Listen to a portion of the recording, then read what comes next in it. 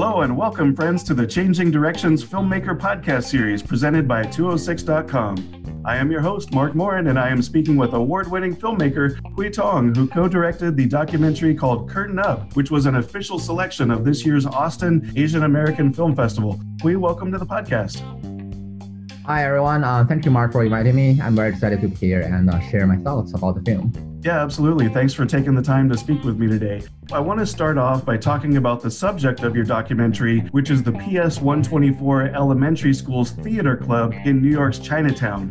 When you first had the idea to make this documentary, what was unique about this particular group and what made you want to tell this story? Of course, because, I was myself a theater enthusiast in college. So actually moving to New York, I started researching and reporting on the Asian communities in theater.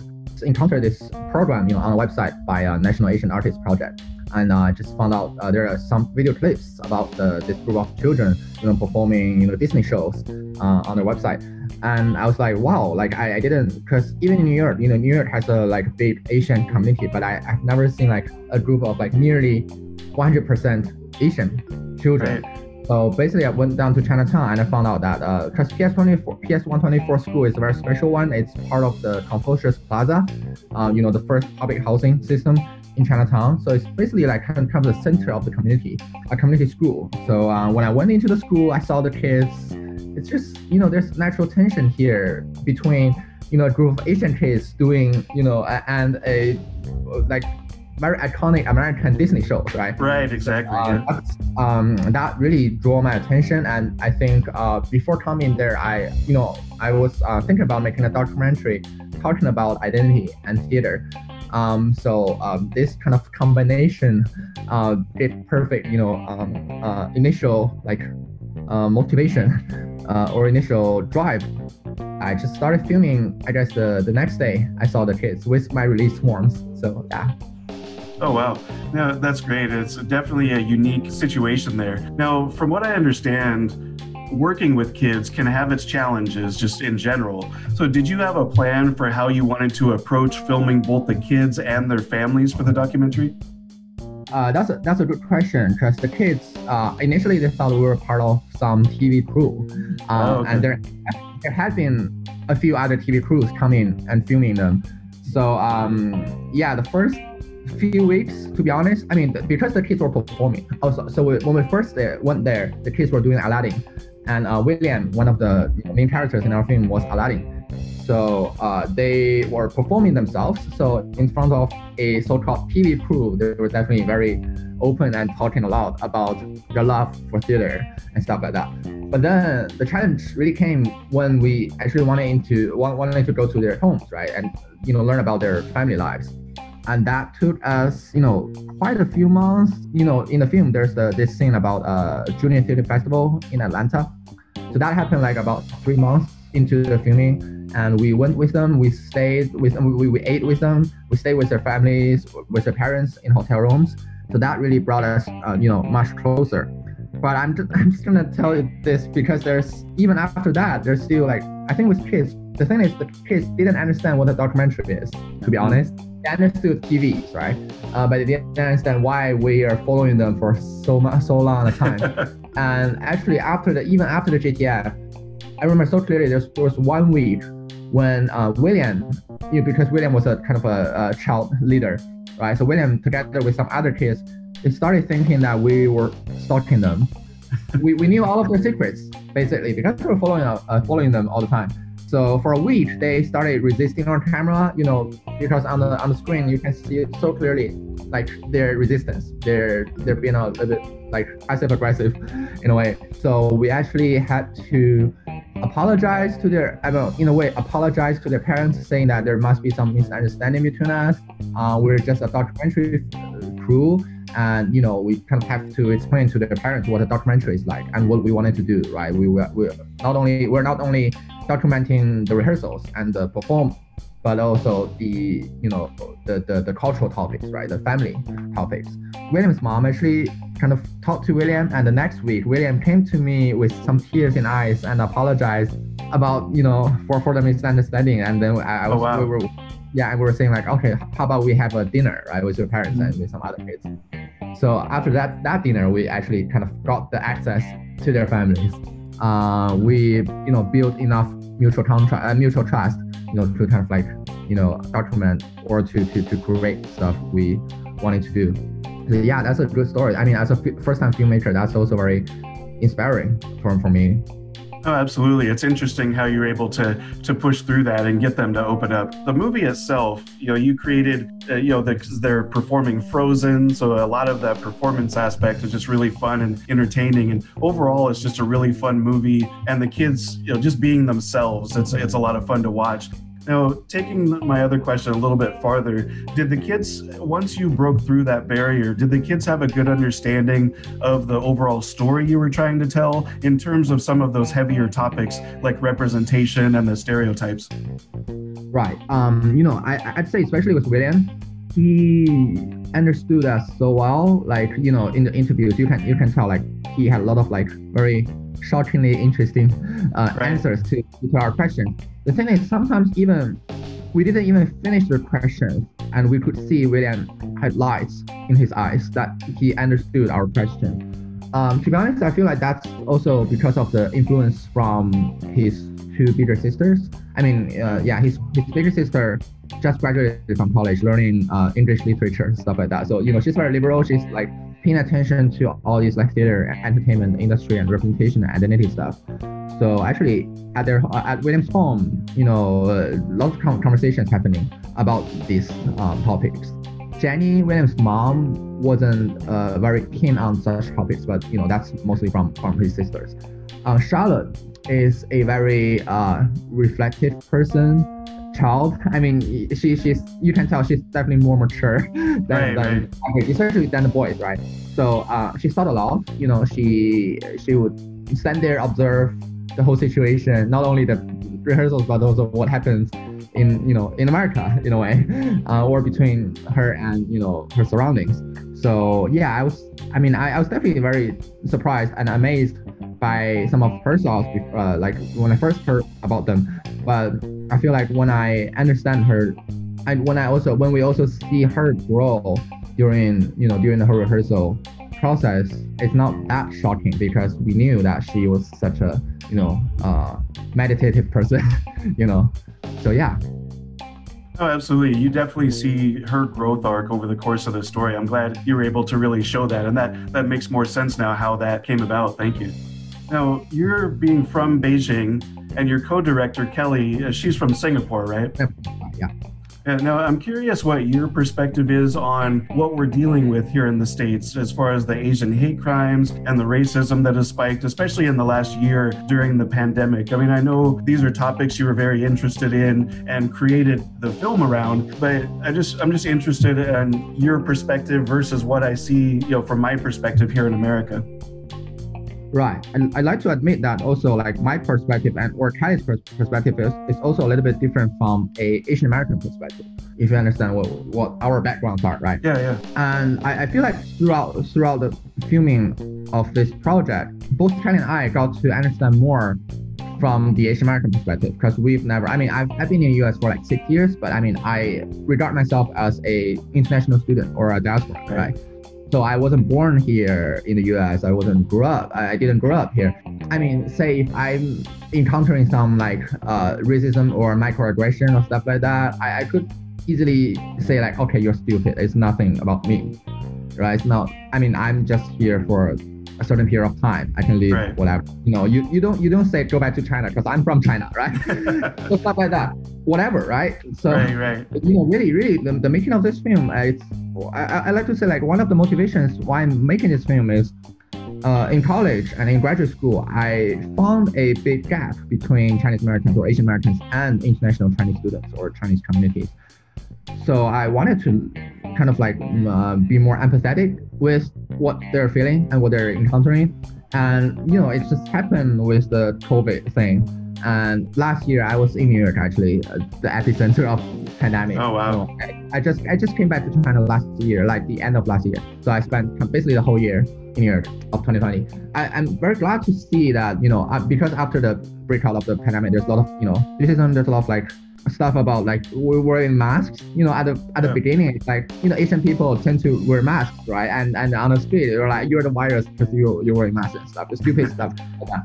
So that's when really like even people around me, like even my friends around me who are from China, who haven't made a film like mine, who would really regard ourselves as part of the Asian community in the US, and we're kind of facing the same stuff, right? Because no one, I mean, those racists, I mean, those people, they just judge you by your face, right? So it's right. They don't ask you if you're Asian American or you're Asian or whatever, where you're really from, right? I think, to be honest, like COVID, it's kind of in a way like a chance for us to kind of understand each other. Like by each other, I mean like among Asians, among all Asian communities. And also like, after making this film, we went to, quite a few festivals, not only the Asian Americans one, but some general ones.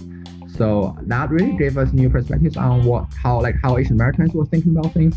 Even for me personally, I think I made this film more from a cross-cultural perspective, because those families are like, most of the families we documented are like immigrant families, right? They're watching Chinese dramas at home, but their kids were like really living in two different worlds, right? Their parents are watching Chinese dramas. So one of the things I really liked is when William was talking about his mom watching all Chinese dramas, Chinese people acting on the TV, but he couldn't understand why his mom said Asian people are horrible at acting, right? So it's kind of two different contexts coming together, right? Like it's totally fun because if you're Chinese, you're watching Chinese people on the TV. But here in the US, you're living in the US, it's a totally different thing, right? You're facing much more challenges. So to be honest, okay, talking about the Asian American perspectives, that I understood that, but still through this film, I feel like I and Kelly, we still want to provide a more cross-cultural perspective. That these kids are living. I mean, we're not just saying like, oh, these kids are also American. I mean, that might be Bio-Kelly's perspective. I mean, she mentioned that okay, this is for them to be part of America. But I think that there's a little bit more nuances and complexity to it that the kids were really kind of living in between. It's their decision later on to what country or what kind of identity they want to have as who they are. And actually, even William's sisters were actually thinking about working in China, I guess also because of all the racism and Asian hate stuff after COVID. But it's their decision, and I'm actually glad that for their generation there's more chance, there's more like options, to be honest. So yeah, it's pretty interesting. No, that's really great insight. I think one thing a lot of people don't understand is, here in America, I guess I'll just say the people who are less knowledgeable or more ignorant about the nuances that you're talking about just see Asian people as Asian people, not necessarily Asian American or from China or even from different countries, Japan or Singapore or Korea. Everybody's just kind of lumped into the same category. And I think that's one thing that your documentary does such a good job of showing is some of those more subtle differences and the nuances of the culture. And that's one thing I really enjoyed was those interactions between, like you said, William and his mom and the family. So that's really good. Thank you for explaining it that way. I appreciate that. As we mentioned, this was your first feature film. So what was the biggest thing that you learned from making this documentary? Well, that's a good question because I've already started making a second project, and while making this, I was thinking about like what have I learned from the first. Just being a good student, you have to learn from right. I think two things. One is, as I said, there was a crisis, that happened. I still feel like Kelly and I were not enough honest and authentic to the kids at the very beginning, like. Because we were kind of like nervous or cautious ourselves, like we didn't want to lose the opportunity or lose the trust from the kids, so we didn't really kind of explain what a documentary is like or what we were there really for, right? I mean, on the other hand, maybe it's because we haven't really thought so clearly about what we're going to do, but like that's correlated. The thing is, like, it might be better to be totally frank, that we are here for certain topics, we had some certain story in mind, right? And tell the kids, not just see them as kids. They're also individuals, right? They need to understand what we're doing. When kids thought we were some TV station, we were kind of joking, right? Like, oh, yeah, we're a TV station and something like that. But I feel like in terms of that process, that there might be some improvement we could have made. The secondly was, if you, because since you watch the film, there's a storyline about them growing up to middle school. And that storyline, we felt about that storyline like several months into our filming. But we were kind of hesitated a little bit whether to put that in. And when we finally decided to put that in, it's already past some like important moments. So like, even if it's documentary filmmaking, I feel like, well, if we do have a storyline and that's going to happen, that story is going to happen in reality, it's kind of better to, plan ahead a little bit, to tell your subjects that we wanted to document this storyline and let us know when it happened. We thought about filming the moments when the kids received the middle school application results, right? We just missed it, and William got rejected by a lot of middle school, by actually for his first round of application he got rejected. It's a spoiler alert, but anyway. But it'd be much better if we could film that moment, right? But we just missed it. So plan ahead a little bit more. So yeah, we just wish that this current project I'm making, I'm kind of like getting over all this like yeah, but after all, it's a pretty great learning experience, and I'm to be honest, Kenny and I were both pretty happy with our final product. There's not so much regret. We presented what we wanted to do. So no, that's great. Yeah, I would say the final product turned out really well, and if you're able to learn something that you can take to your next project, all the better for that. What would you say is the most rewarding thing about making the film? Just for me personally, Kelly might have a different answer. One of the reasons I made documentaries, I've been making like short documentaries before in college and even starting from high school, is that two things. One is I love to make friends with my subjects, and I'm very proud to say that the two main characters, William and Charlotte, I have so great connection with them. Even for now, we send messages to each other like every 2 weeks or so. I kind of became a kind of mentor role to William, especially. His mom sent me a lot of stuff, asked me a lot of questions, and William was such a great friend of mine, to be honest. Although we're like 15 years apart, but right. So that was very rewarding, and that gave me, because it's quite interesting because like maybe American audience cannot understand this, but Charlotte's family is from Beijing originally, and William's family is from Canton at Guangzhou, the southern part of China. So those families are kind of representative of two very different parts of China, right. And they give me very fresh perspectives of who they are, like even within the Chinese community. So in regard to that, I learned a lot. So that's one thing, but also because of the festivals we went in North America, but also it's quite interesting because I just finished a kind of like a tour around major cities in China of screenings. So I went to like 5 or 6 major cities in China with screenings, and it's really kind of interesting to see how differently American audiences and Chinese audiences are reacting to the film. And since my film is talking about identity, right, talking about living in between two worlds, these screenings and Q&As are themselves, a learning process for me about who I am, like and like how different people react to different things because of their own identities, right, or because of their own background. And I won't say too much, but Chinese audiences see very different things from American audiences from our film. So that's super rewarding, and that made me think about actually what a documentary is like, right? Like what's the value of documentary? Is it for commercial values? Maybe not.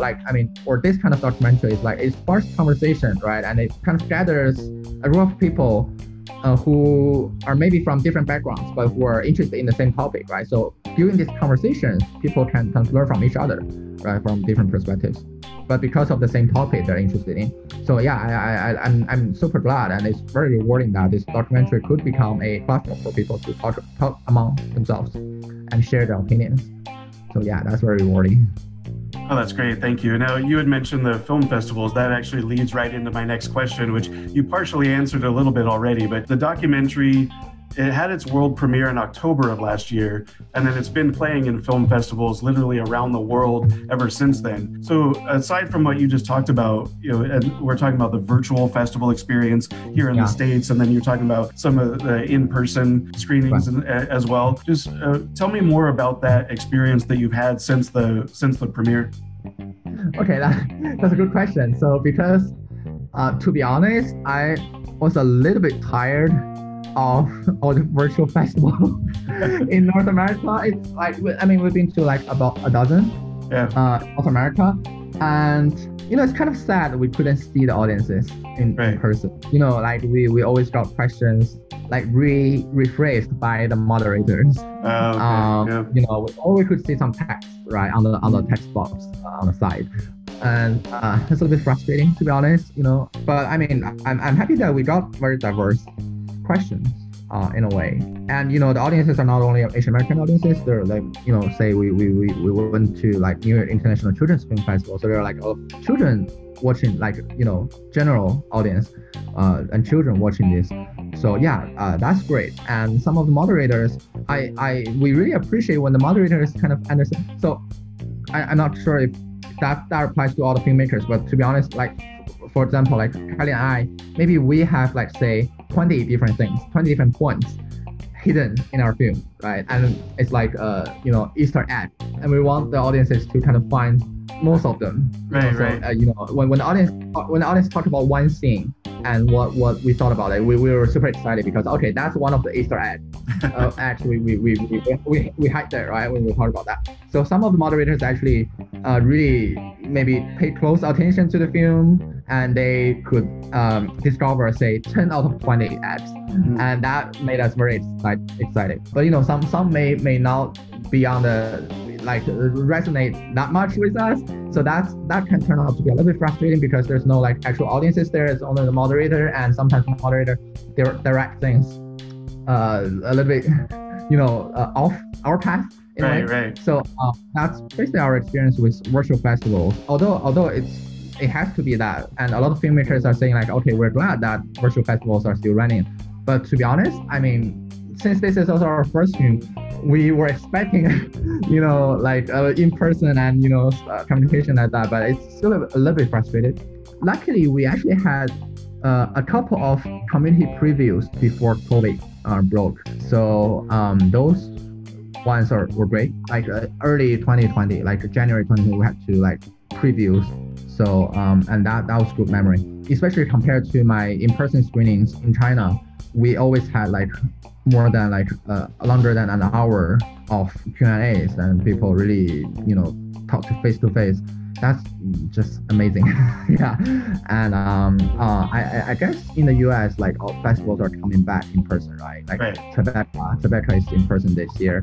So yeah, things are back to normal and people can go to cinema. That's great. Yeah, I hope there might be 2 or 3 community screenings in the US later this year. And I may not be there in person, but it's definitely good for the audiences to sit in a cinema and watch our film. So yeah, we're looking forward to it. Oh, that's great. I totally agree. There's really nothing that can replace that film festival experience. So I really hope that, as you said, you're working on another film, that you'll be able to get that full experience once you get that one out there, because there's definitely a pro and a con with this.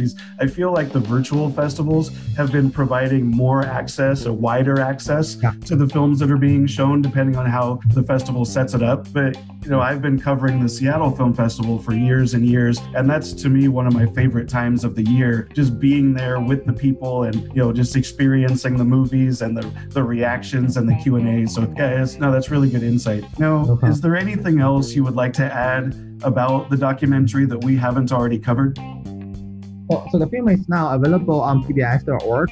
You can search Curtain Up.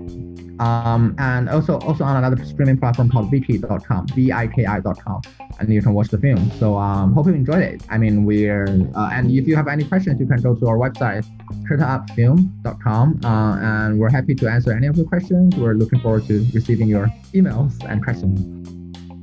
I believe Curtain Up is an important story that people can learn from and hopefully gain some perspective that we're all just people out here trying to live our lives. So I appreciate your efforts in giving that to the world through this story. Thank you, for making the documentary. And also, Hui, thank you for your time.